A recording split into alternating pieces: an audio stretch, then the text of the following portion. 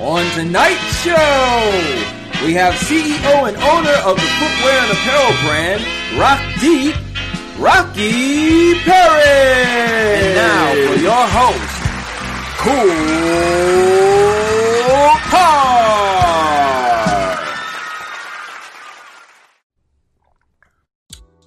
Welcome everybody to episode 51. Welcome back, Kicking with Cool Card. I am your host, Cool Card. Thank y'all for tuning in. If this is your first time tuning in, I do invite you to subscribe so I can continue bringing you value that you're going to get on this show tonight, because I have a very special guest. I have a gentleman who owns his own footwear and apparel company. Now, this is my first time interviewing anybody who's owned a footwear company. I've interviewed people who own clothing companies and things of that nature, other little boutiques and stuff like that. But footwear, that's a whole different ball game. You don't run across that too much, so this is a special episode. And I know I mentioned last week on episode 50, I was supposed to have a special live performance. That kind of fell through, but I will be bringing that to you as well. So stay tuned. I got you. Trust me. All right. But yeah, man, on to episode 51. Over the hump, on to 100. Yeah, I'm going to keep bringing you this value. And I appreciate you guys tuning in every week. If you're watching the replay, if you're sharing it, all that is all love. Really appreciate it. Well, without further ado, I'm going to bring on Rocky Parrish of Rock Deep. He's the CEO and the owner of the Footwear and Apparel brand. And let's just dive into him, into his world and see what he's got going on, see what he's doing, because he's doing special things. He has some great ideas going on over there. I'm liking what I'm seeing. Definitely going to have to buy me a pair of shoes. So let's get it going. I'll bring him in with my cool welcome. And let's get it going. Yes, sir.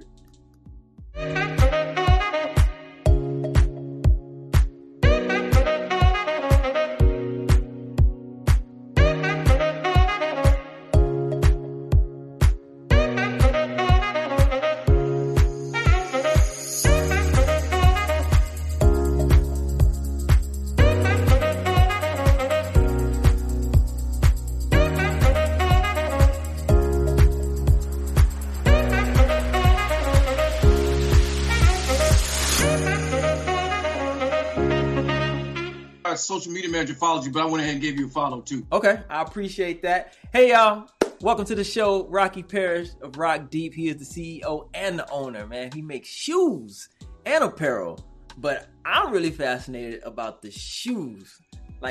This is, like I said in the intro, this is my first time interviewing anybody who's owned a shoe company and is actually making shoes. And from what I can see, they're good quality shoes. Mm-hmm. Yes, welcome to the show, brother. Well, I appreciate you having me, man. I love doing interviews like this, especially when it's with my people. Not that I, castigate anybody else. I don't even know if I use that word right, but I just appreciate that, we can do more things than just. I want little ones to see that we can do things like this, right. Both on media and in footwear and apparel. Yeah, definitely, man. I really appreciate you coming on. I know we were supposed to connect a while ago. Things didn't work out, but hey, I got you here now. So it's time to dig in. So let me just set it up. On my show, I just try to bring the viewers value. All right. So if there's anybody out there who's looking to start a clothing line or looking to get into the shoe game or build a shoe brand, maybe you could drop them some gems that they can't get anywhere else because you're doing it. There's a lot of times people have questions and they can't get the answer. Somebody wants to charge them, a webinar or this and that, or they really don't know what they need to know. So that's why you're here. All right. So for me, I'm glad that you brought up that point, because we actually have a mentoring program where we're actually helping others utilize not only just my resources in my factory, but just kind of walk you A through Z on what the processes are of kind of building a shoe and constructing a shoe. So for me, that's my way of giving back. Yeah, for sure, man. So you come from government contract work, the entrepreneur, owning your own shoe brand. How does that even come about? What sparked in you to say, because you could have done anything when you decide you want to get out of the corporate world or whatever that is, or the contract world, and you said you want to do something else. What sparked you to get into that though? Because you could have done anything. So, I've done a lot of things. So, like you said, I started in the government. I started before that, but when you get in the government, your parents always tell you get a good government job. And it was funny because I'm not even gonna lie, the way things happen to me in my life have always been by happenstance when it's just for me trying to make money, not me making money, you know. And by that, I mean, it was me and a white dude. We were sitting in the personnel office, and there were 2 summer jobs available. And he said, Dean, Rock, we got 2 jobs. One is in IT, one is in contracts. Neither one of us knew what either one of those things were, what that meant. You know, we're in first year college and everything. And Dean spoke up first and said, well, I'll take IT, whatever that is. And I said, I guess I'll take contracts. And to this day, Dean is still doing IT type of work, although he's elevated, you know, much more higher than we were back then. And, you know, for a long time, I continued in contracts, doing contracts, project management in contracts. And then I just kind of moved out of the government because I really just got tired of sitting behind a desk every day, all day. And I got into project management. It made more money. And, you know, after that, you know, sitting behind a desk doing project management, working with people, I realized I was temping when I left the government, and I saw an invoice come across for me. And I was like, I ain't making that much. And I decided right there and then I'm going to go and get my own EIN, start consulting.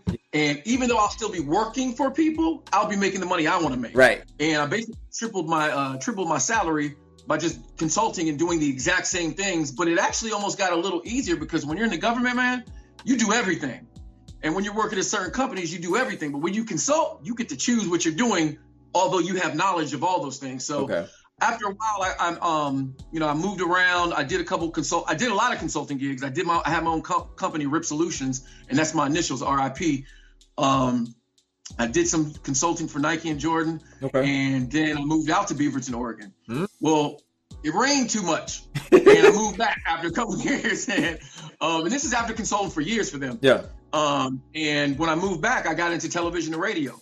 Never studied it, never whatever, but it was something that somebody said, hey, you trying to do a podcast? And at this time, no one knew what a podcast was, not even me. And so a couple of my buddies who were trying to talk me into it, at first I was like, nah, can we make any money? And they were like, nah. And for me, I'm a young dude. I had a couple of kids at the time.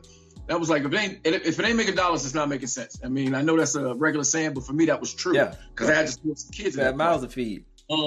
But, you know, to skip ahead, this is what I really want. Footwear was my passion. And it was what I really wanted to, you know, I'm only 48, but I wanted to, actually, I think I'm 48. I forget sometimes. Born in 70. But I knew that this was what I wanted to ride off into the sunset doing. And, but I knew that I had to utilize some of my previous skill sets, marketing and contracts and footwear in general. But you still have to learn a lot, even when you're doing it on your own. So that's how I kind of got to this point. So being around, like, say, the Nike brand, the Nike culture, I mean, did you take away from that and kind of see, like... It was the second best job that I've ever had in my life. And the first one was when I consulted for a Swedish telecom company. And when I say why they were better, because they just treated you, you know, they were Sweden. They were Swedish. So everything, they brought their entire culture over here. And, you know, if I'd had kids at the time I was working for them, well, I did, but I didn't have. But I would have gotten paternal leave if I had a child. I'd have got 8 months off. It was just a whole different culture. But at Nike, that is just a different experience. And you see things, you learn things, you experience things that you never will anywhere else. And you take those things because when, you know, a lot of people that I was there with are not there any longer. And there's a reason behind that because people, it is the Mecca. It is that highest point when you're there. But you realize you can do a lot of things better than they were doing it, and you don't have as much. You don't have people telling you, you know, you can't do this. You get to use your full creative. There's no red tape. There's not white. And I'm gonna say this, and I don't. It may come off the right, but you don't have a white person telling you how to sell to the black culture, if that makes sense. Understood. There's a lot. This happens in corporate America all the time, and as we get along in the interview, I'll explain, you know, a recent collaboration I'm doing with a Native American or native that he feels the same way, and that's why we did that collaboration. Okay. So you go from government work, right? And then you kind of reach out and you link up with a factory, right? Yes. That's it. So you found a factory that work for the footwear, yes. Factory footwear that will work with you, built a relationship. How does that even work? How do you build a good, trustworthy working relationship with a factory? So the thing is, and there's a multiple layers to that story, but when you first start out, you utilize all of your old contacts, meaning, you know, they always say don't burn a bridge, and if you do, blow it up because you know you're not crossing back over it. So for me, I utilized all the factory contacts that I had for people that used to work at Nike, people that I knew at Nike or Jordan and stuff like that. But I don't even use those folks anymore because those folks they were working in different factories, but they also moved on. So I just asked, like, hey, who's a good person to use for this? Because for my hiking shoes, I don't use the same factories I use for my athletic shoes. Okay. I have a partner factory. I actually have equity in my factory, which is something that even Nike doesn't have. Nike, everyone in the business contracts out their factories. Mm-hmm. And you can read like some details on my About Me on how that came about. But yeah, I actually started working with a company called Racks. And if anyone knows, they know that one of my lines is called Racks. Well, I eventually went from doing designs and helping them with their product management to actually buying the rights to that brand. And so what I did was I talked them into, y'all aren't making any money. Let me have equity in the company. I'll take over. I was going to ask you. I'll literally flip it. I was going to ask you that. How in the world did you go from designing? So this is a good thing, though, because I want people to understand that you brought value to them first. Correct. By going in doing designs. I did stuff for free. Because I kind of came across them and I was like, man, they have some great tooling, which is outsoles, but their designs were ugly as hell. So, I just reached out, and luckily, it was so hard because it was in China. Right. And, you can't just get over to people in China. Factories don't have a website and stuff like that. So I did a lot of research, came up with an email, reached out, found the CEO. He responded to me, but with another person who actually spoke English. Mm-hmm. So I actually still have a relationship with that person today who is no longer at the company. And we just, I just pitched them like, hey, here's what I can do. No charge to you. And, everyone's going to be a little skeptical when you say you want to do something for free. Right. But I explained to them, here's what I'm doing. Here's what I'm trying to achieve. And I'm always going to be transparent because I think when you are with folks, people sometimes I'm just overly transparent. Yep. But I believe no matter what culture you are, when you're transparent with somebody, they know exactly where you're coming from. So I explained to them, I'm trying to create my own brand, and here's what I'm trying to do. I'll help you with your brand. And while my brand helped them, they still, they were only selling overseas, meaning back over where they are. Yeah. I was able to stretch it because when I told them, let me buy it from you, they had no idea that I had plans. And it wasn't like I was hiding it from them, but my entire reason for wanting to purchase the rights and the brand was to bring it stateside. Okay. Because when I started, I was taking my shoes. I had started out just doing athletic. This was a hiking company, but I went and researched. I repurposed a lot of things. And when I was knocking on doors with my athletic stuff, people were giving me BS excuses like, oh man, you got great product, but we can't put it up because we have to take something else down. Now, I never told anybody my background. So they didn't know that I knew they were BSing me. Yeah.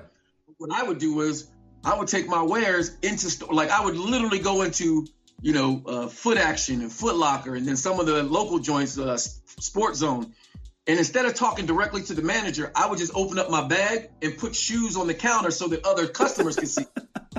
And so I knew what their reaction would be. And it would be, they're hot. When y'all coming out with them? When y'all coming out with them? And so that would make the manager. Because the thing is, you got to show your value to someone else so that others see the value. And the manager's like, yo, I don't even know who you are. But that was kind of, everybody had a different reaction. Yeah. But it was always receptive. And they were like, yo, here, take our card, call us, blah, blah, blah. I don't make because basically on a retail level, they don't make those types of decisions. Yeah. But that reaction gets sent up the chain. So you go to a DM, you go to a GM, and eventually you get to somebody else. But they were still, I'm black, because eventually you don't believe a black dude's doing the thing. And again, I don't call that racism at first. But me being black had a part to do with them not wanting to go that, because who does that? Right. I'm not Fubu. I'm not Damon John, all that kind of stuff. Right.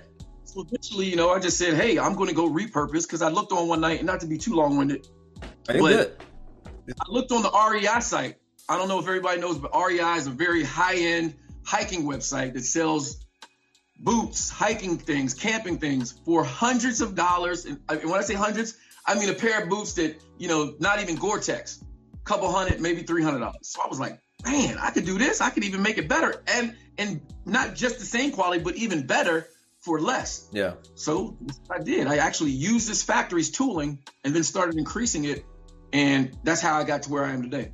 So how do you find the right materials that are good quality, that aren't going to tear up, that's going to last? Like, how do you do that type of research to figure that out? It's a two-way street. You can so a lot of there's actually a gentleman that's over in China and different parts of China. You can pay him a little bit of money, or you can make the trip yourself to actually go and find and feel, because that's the best experience you can have, is finding and feeling. Or you can go to TJ Maxx, Marshalls, or Ross, buy some stuff that you like the material, and then send it to the factory. Like, look, get me something like this or really close to it. Okay. And that's a starting point, because not everybody has money to just go to China. You know what I'm saying? So at that point, you start somewhere, because everyone has to start somewhere. But don't ever just say, give me what you got and go with that, because the sample process is an expensive process. And the sample process means once you have the shoe that you want, you get it sampled up, and then, you work from that. But they'll send you the cheapest material possible, because you don't know what you don't know. Yeah. As a person. And I did know to say, hey, give me a mid-level grade material. That way we can go up or stay right there, because mid-level isn't bad, but if you don't ask for any type of material, they're just going to send you the cheapest stuff available. Oh, wow. When you work with the factory over there, you were actually in China? Yes, I had gone there several times before anyway, okay. And I've gone twice since. Oh, okay. Since starting my own thing. Right. Now so the factory that you work with is still in China? Oh, correct. I mean, people always ask, hey, do you do anything in America? Yeah, apparel. Because you cannot compete in today's society by doing and they have apparel factories or footwear factories like in North Carolina and California, but they cost a lot. And New Balance can tell you we do stuff in America, but they're just doing samples and small runs so that they can say they do stuff in America. So I like to pull the curtain back and tell the people straight up, nah, we can't compete if we just do a factory here. Okay. So what's your biggest market as far as like sales right now? When you say market, as far as demographic or types of shoes? Well, types of shoes and regions. Like, do you only in America are you selling? Are you selling in China? No. So funny enough, as I am in the Maryland, DC, Virginia area, we actually started off as a global company, because why? The hiking shoes started out in China, so we already had a platform. Okay. We sold on AliExpress. We sold on all those sites that you see, knockoffs and stuff like that, because they sell real stuff on those platforms as well. And then once I got my website going, because I had to get the capital going so that I could do more. And then we just kind of spurned here, launched it in 2013, and we were off and running. Oh wow! 2015. We launched our business in 2013, but our website launched in 2015. But how do you distinguish yourself on those types of sites that do sell all those knockoffs? Like, how can like a consumer like me go on AliExpress and say, okay, this is knockoff, this is good quality? Because there's so much on there, you just don't know. The brand, because you haven't seen the brand before. So the brand I'm not making Jordans, I'm only making my brand. So when you go there, it's my brand. Now I will say, once they start knocking you off, you've made it. And there are companies that have or places that have done it, but it looks nowhere near like my stuff, and they'll do it in weird colors and stuff and they do it only for the Rax brand, the Rax line, should I say, not the Rock Deep overall, my athletic line. So I have two lines. I have my Alpha line. Well, I have several lines: Alpha, Huntsman, and Rax. Okay. Rax, I actually own the rights, and when I say own the rights, it's mine. Okay. Because most time people will be like, "Well, are you licensed it from it?" No, Rax is mine. Okay. I also have a Rax NA, which is North America, but Alpha is my pure athletic line. Rax is my athletic and hiking line, because I've kind of evolved it for just straight hiking to, you can do hiking, you can do trail running, you can do all types of things, and then I have Huntsman, which is my hunting line. Okay. All right.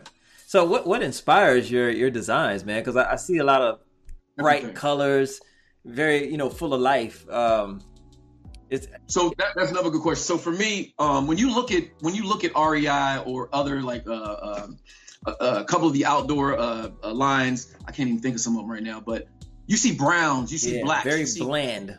Gold, green, bland colors. Yeah. And I knew that if I was going to sell to, people who look like me, although my audience was going to be everyone, I need to have some vibrant stuff to catch the eye, because we as a people collectively like loud stuff. Like to look fly. Now, I'm not saying individually, but collectively, you're going to turn an eye when you have some highlighter colors, when you have some vibrant neons and fluorescents. And I just knew if I could really put those together, it would take off. And it has, but not even only with us, but because I will be completely honest. My demographic was, 90% white folks when I first started. I mean, black people support us, but not as a collective group. Yeah, yeah. Is that because you were spending time out in Oregon, or is that just just what it was. No, because it was hiking. So when you put your stuff out as hiking, people hike. For sure. But I actually learned a lot because, once I did the hunting line, I didn't know that as many black people hike and hunt as they do. And it's a large contingent of black folks that do that. Oh, yeah. I know firsthand. You're from Mississippi, right? I'm from Mississippi. Yeah, I'm born in Vicksburg, Mississippi. Yeah, I'm from Waveland, Mississippi. So down there, black folks hunt. Yeah. And not the conventional way either. Right. Black folks are hunting. Yeah, man. So I got a question for you because I'm still thrown off by this. So I go to the shoe store and they have the width. So you got wide or whatever. I still don't even know how that even runs. How do you know to make, or how can I ask this question? I already understand what you said. So how do I know, how the construction of a wide foot? Yes. And how do we know though too? I want to know that answer. How do we know? How can we tell? Because what's good for our foot? Every shoe doesn't fit right. Correct. And so for us, it was an evolution of really just kind of getting information from people with wide and flat feet, people with plantar fasciitis like I had, because, I played football. Mm-hmm. And when we were wearing, cleats have changed dynamically and a whole lot since I was, playing football. And for me, we didn't have, we haven't gotten to the point where we can say, hey, here's a shoe that has a E or a double or a triple E. But what I've done, because we have to be innovative, is I've made shoes that can fit wide foot people, flat foot people with the support. And why is that? People with I don't know if you have a wide foot, but I have like a regular, if you will. I got a narrow flat foot. Yeah, so some of our shoes would be good for you, and we've actually created a section on our website that says flat or wide feet, and it has a question mark. These are the shoes that would be good for you because we use flex knit and we use different types of materials so that the shoe grows with your foot and it gives you, the type of support you need. That's good. I'm going to go check that out because that'll help me with other brands too. Because then I can kind of compare, not to say I want to go and use you and then go buy something else. What I'm saying is I don't know. So if you're kind of giving me a guide, you know what I'm saying? So I'll look at what you have. I tell people often, because people's like, I need support for my foot. Well, what kind of support do you need? Right. Because there's a lot of ambiguous questions that people use, like, are your shoes true to size? Well, true to whose size? Right. Because if you wear a Nike Jordan team shoe and a Nike Jordan signature shoe, a size 11, 11.5 will fit you different. Yeah, definitely. If you wear an Adidas and a Nike, those fit you different. So I always try to tell people, do your shoes fit like what? So instead of me saying true fit to size, it's an ambiguous question. I don't answer. I just say, go check our size chart out and check our Euro sizing. And you go check your Euro sizing in your shoe and compare the numbers. Okay. Once you compare the numbers, yours might be a size American 10, but might say 43. It might say 44. But go and look at where our 43 or 44 is and get that size. And that's the easiest way because it's more exact. And some people will be like, but I'm a size 12, but my shoe says 45, where our size 46 is a 12. Okay. So just because you wear a 46 don't mean you wear a 12 in our shoe. You might wear, you know what I mean? Or in your shoe, you might wear an 11. But go by the European size, which will be, the double-digit number. Okay, got you. That's a good tip. That's good to know. Now, off top, I told you I like the shoe, the one that had kind of like the African colors. Mm-hmm, the Pan-African colors, the Black Eternal. Yeah. Would that be good for me? I'm flat-footed and narrow. Yeah. So one of my buddies, Mark, I worked with him at Nike, and he worked in what you all would call retro, but it's a Nike sportswear. He once told me everything ain't for everybody, which I've already known because my father said it. But he goes, you have to design outside yourself. And while I built every shoe to be comfortable for me, I also had to realize that it had to be able to fit different types of shoes. Right. So for me, you can go get a shoe that's good for you. And what was the original question on that? So I was asking, would that shoe be good for me with a narrow foot? That would be because I do build every shoe for initial support, which gives you, if you have flat feet, arch support. Yeah. And so when you go into that section under flat and wide feet, every shoe in there would be, and that would be under that section as well. So tell me this, I get some shoes that it feels like it's too much arch support. Like it starts hurting. Like the arch is like too big. Correct. And that's for people, and they should actually list that like high arch, mid-level arch, or no arch, because some shoes have a zero drop, and most people in running have that. So for me, I actually start out all mid, but I have some shoes that are for like trekking that people use for cross training, and those actually have between mid-level high and high for the arch support, and not necessarily for flat-footed people. Flat-footed people don't need a high arch because it presses on your foot. Yeah. You don't need that type. You just need something that's going to not keep you from your instep. Yeah, I think I need the mid because that high one, man. Because I talk to people all the time about their feet structure and their instep and their gait and their pronate, how they pronate, and everybody don't want to look like they're walking with their feet going like this. Right. Yeah, and you'll start seeing the shoes look like that too. Yeah. Wow. Yo, I never even thought about that though, because I do see people walking like that. It's probably they're arching the shoe. They've either not talked to someone who was educated in the store when they bought it, and they might have bought it online, or they just didn't know that's how the shoe would treat their foot. But the thing is, I like people to be educated on my shoe. So I say, look, even if you're buying it from the website, even though our stores are closed presently, email us.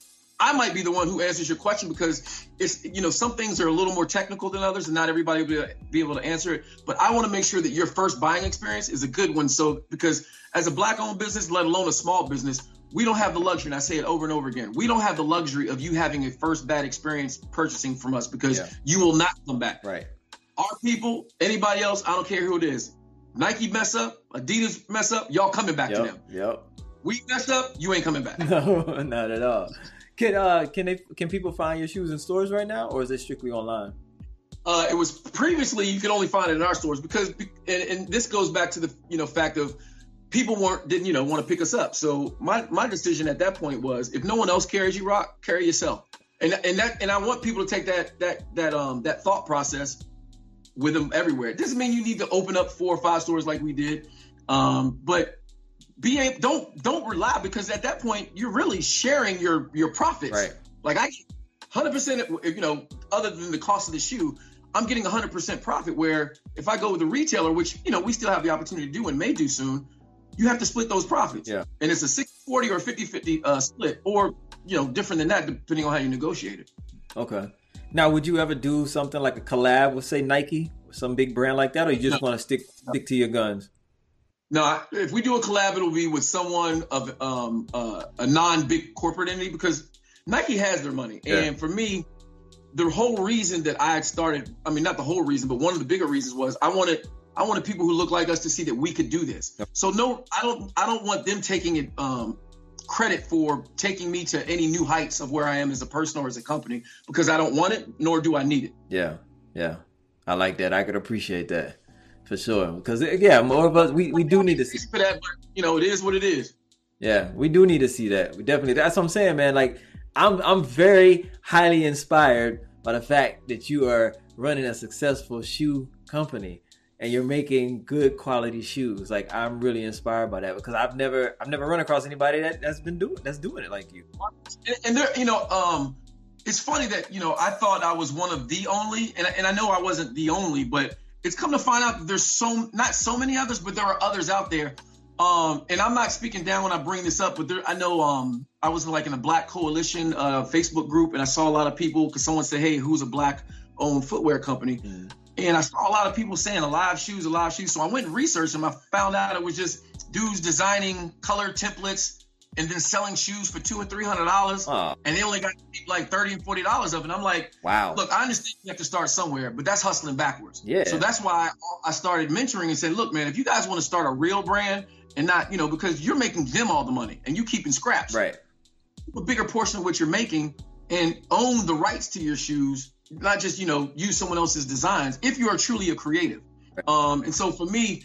And there are others, Nagash does, dress shoes, and you got Sai Collective who does high-end luxury, like streetwear and stuff like that. So there's other folks like me.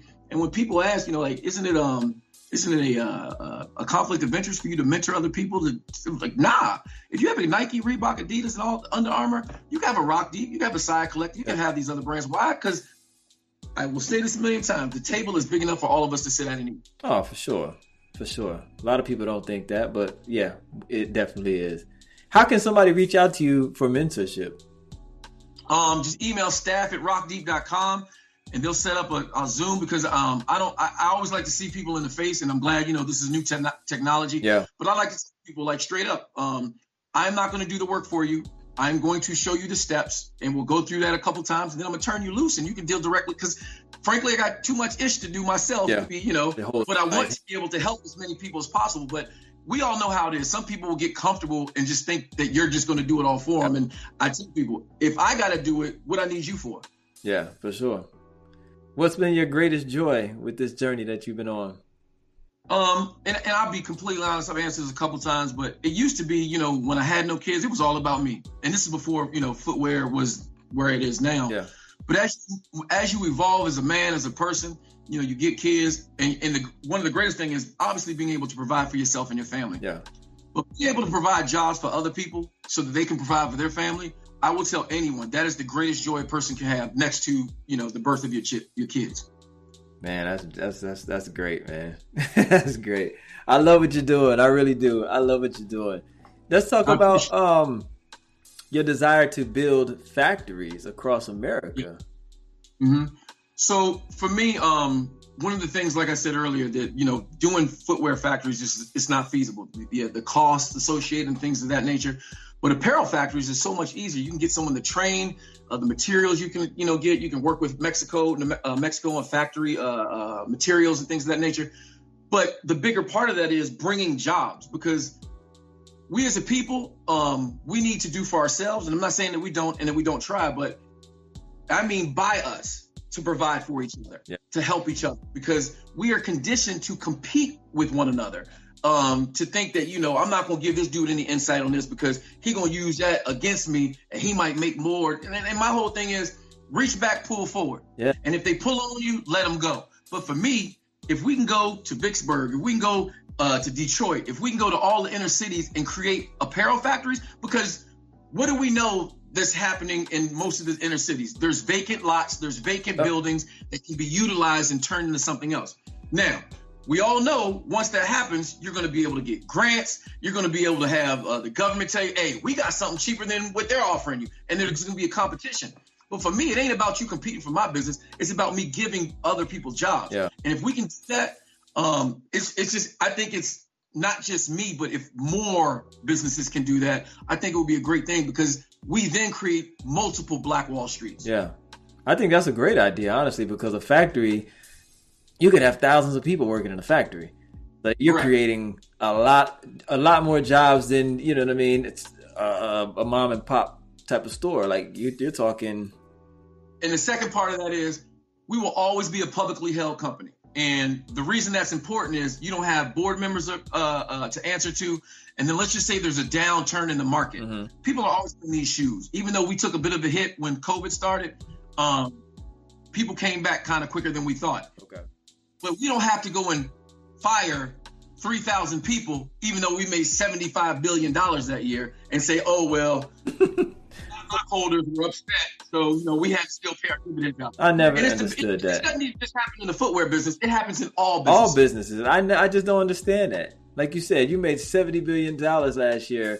Why are you laying these people off? You have the... Yes, but it's an excuse. And, we won't have that issue, because you have to be forward thinking and you have to be innovative, because I don't work hard to do things differently. It just happens. It's just the way my mind works. But I just think that if we work through innovation and looked forward way down the way instead of right what's in front of us, we can avoid all the issues that other people encounter or that they, choose to go through. Yeah, for sure. For sure. So when you fully come out of this COVID thing and everything, what's like your next move? Are you going to reopen stores? So it was a blessing and a curse. Not a curse, but it was a little bit of a blessing that some of the stores closed. We took a hit, but I'll explain why it was a little bit of a blessing. It was my first time owning stores, and it wasn't because we did bad, but I wanted to hire my own people. And I wasn't being racist, because we hired a couple white folks. But the problem was, out of all the folks, my white folks were the hardest workers. And it pissed me off. And again, I'm a very forward, straight up person. I would sit my men down and point at the white person, be like, I hired all y'all because this is what I want to do. This is where I wanted you to be. Yeah. I don't want you to always be a manager of my store. You can move up. Everything has an upward mobility except my position, which, one of my kids will get someday. But this person who I've hired as, underneath shouldn't be outworking you. Right. And I'm not saying, and this is not to put this on all black people. If you take that, it probably means that's somebody that you're like. Yeah. Everyone else who's an owner understands what I'm saying. Yeah. To your point, we will be opening up a couple stores. It won't be as many, but we've always had the plan to franchise. Okay. And when you franchise, you're giving other people who look like us the opportunity to own something like this. And I'm setting up the infrastructure so that you already have something that can be successful. You just got to know how to run it. So we're going to have training on ownership training as well as management training. And those are two different types of things that people don't understand, because you have to be, as an owner, you have to know how to manage your people. And as a manager, you have to know how to manage your people. And, one of my things that I actually posted up on, our social media, it's been about a month ago, was that, I pledged that once we made, $1 trillion, a $2 trillion company, that we would actually pledge to put $50,000 for every black child in America in their account that they access when they're 21. Oh my God. Who doubted me the most? Wow. Us. Wow. My whole thing is, I don't need to tell you how I'm gonna get there, because we have our plans. Yeah. But a lot of it's like, you can't do that. That's a false, promise. Like, what? People told me I couldn't do what I'm doing now. Yeah. So don't tell me what I can't do. Just it's get possible. behind me. Yeah. I just want to, and I don't really, I want to work people out of the conditioning that they have to always doubt ourselves and just say, you know what? Mm-hmm. If he did, he can do it. Yep. Yeah. So that would be great. And it's listen, anything is possible. Anything is possible. So, there's so many people out here with so much money that could do so much more. And I know people say, "Oh, I work hard for this. I could do what I want with it." Yeah, I get it. But you got to understand that everybody that's less fortunate isn't lazy. I don't need $2 trillion. I'm gonna just tell everybody that right now. I don't need $2 trillion. As long as my family and their family taken care of, they don't even need $100 million. I know. They're good, because they should be able to manage. And I have failed as not only an owner, but as a father and a figure, if I can't teach them how to manage $100 million or $1 million well. Right. So if I get to a $2 trillion business, and people are like, well, Nike doesn't even do that. Oh, that's cool. I ain't Nike. I don't want to be Nike. Yeah. But the thing is, if we as a people collectively backed all black-owned businesses, 10% of us, we would be so far beyond where we want to be right now. Absolutely. Or where we are right now, that there would be no stopping what we could do. Absolutely. And I like what you said. You said you want to do some franchising, so there is opportunity right there. Somebody wants to buy in. So when that happens, and how far in the future do you foresee that? Because we need to gauge it out of COVID, meaning put a timeline out of COVID, because it'll be, we've already started working on the model. I mean, in my mind, I work through everything, and I got to get it out. So I actually it's going to be separate models. You're not just going to get a franchise store. You're going to either get an Alpha store, a Huntsman store, a Rack store, or a flagship store. But you have to be, we're going to do where it's, located, and you're not competing against another store. Right. And all those types of things. So it's a formula that goes into it, but I'm going to make sure that you can be successful. Nope. And there's going to be different ways that you're going to be able to make this money, just like we're going to make money, but we want you to, because it behooves me for y'all to be successful. Yeah. Absolutely. So, and they can find that information on your website when that comes about? Well, we're going to put that information out once we're ready to launch it. Okay. But if anybody wants to take interest in that, they can email us at any point, because I actually talk. And what's crazy is when we had stores, we had more white people come and ask us, are we franchising, than we did black people. And we had black people, don't get me wrong. But I want us. Yeah. I mean, again, I'm not racist, but nothing is wrong with me wanting us to succeed. There's nothing wrong with that. And people... And I'm not going to turn white people down who ask that. But I'm going to give preference to our people. Yeah. People try to make it like it is something wrong when a black person says they want to do for their people. But white people do for their people. I stopped caring about that a long time ago. Huh? I stopped caring about what other people think a long time ago. Unless you're cutting my check, which you can't do because I cut my own checks, only my kids and my wife do I care about what they think of me. Yeah, absolutely. Absolutely. Well, listen, man, I really appreciate you coming on the show. It's been very enlightening. I've learned a lot that I didn't know about shoes, about my feet. I'm definitely gonna buy a pair too. I'm definitely gonna do that for you. I definitely want to support you. I'm gonna share it. I got a couple people that I know that are very close to me who are big on supporting black owned businesses too. So I'm pretty sure I can get you some more customers that way as well. Just show that support. I appreciate that. And I want to say, good luck to you and whatever your passions are, other than, or if it is this and you want to move on to the next level. Because I think that you doing this, me doing what I'm doing, it shows little black boys and girls that we don't have to rap our way or play our way out of wherever situation we are. I tell my kids this, and people can hold on to this. My kids can't be anything they want. They can be everything they want. Because I can't be the hypocrite where I've done all these different things in my life and tell somebody, nope, stick to one thing and do that. If you want to do 10 different things, do it. Just make sure you do it well. Do it well, yep. Do it well. Manage it and do it well. Huh? Said thank you for having me on because I really appreciate it. Oh, no doubt. Had to have you, man. Had to have you. I really appreciate you just spending time and being transparent. That's what I do this for. Like you said, people don't know what they need to know, and that's why I'm doing this show. And that's why you're here. And I appreciate you being very transparent and just spewing out all the knowledge, man. When you said, you excuse you for being long-winded, no, please be long-winded on this show. When people meet me in person, they're like, man, you the same. When I was doing television and radio, they're like, man, you the same person on air as you are in person. I'm like, well, who else I'm supposed to be? I don't know who else to be but me. You know what I mean? Yeah, definitely. So when I get my TV show, because that's my goal here, to get me a TV show like a Steve Harvey or whatever. I want to help people, talk people through things, showcase and shine a light on people like yourself. I will definitely have to have you on. Definitely. Well, I appreciate it, and I'm gonna hold you to that, bro. Oh, for sure. I'm not even gonna have a publicist call you. I'm gonna call you myself. Please do.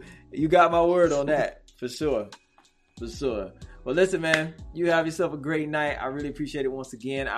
Hey, listen, you got to support it for life. I'm definitely going to buy some shoes, support you that way. And it's not just for the support. It's because I like them. I like what you're doing. And I tell people that, and to your point for that, I don't want people just to buy from me just because I'm black owned. Buy from us because we give you quality products. And I mean, being black owned is the bonus part. Yeah, definitely. Yep. Looking like us, man. We got to do it. Looking like us, we got to do it. Yes, indeed. Hey, y'all. Until next time, episode 51 is in the bag. Episode 52, you never know who I might have. Y'all stay tuned. Every Tuesday night, 10 p.m. Eastern Standard Time on YouTube Live. You will be kicking it with me and one of my guests, dropping gems, dropping value, dropping knowledge like you saw and heard tonight. Share the show. I'll repost it. Actually, as soon as this is over with, you can share the replay on YouTube, on this channel, all that. I'll be on Instagram posting. You'll see me somewhere around the way. Hey, y'all. Give a round of applause for Rocky Parrish, Rock Deep, and all that he's doing. Great man. Until next time, y'all. Peace. Appreciate you tuning in. Appreciate you, Rocky. Appreciate you, man. Yes, sir.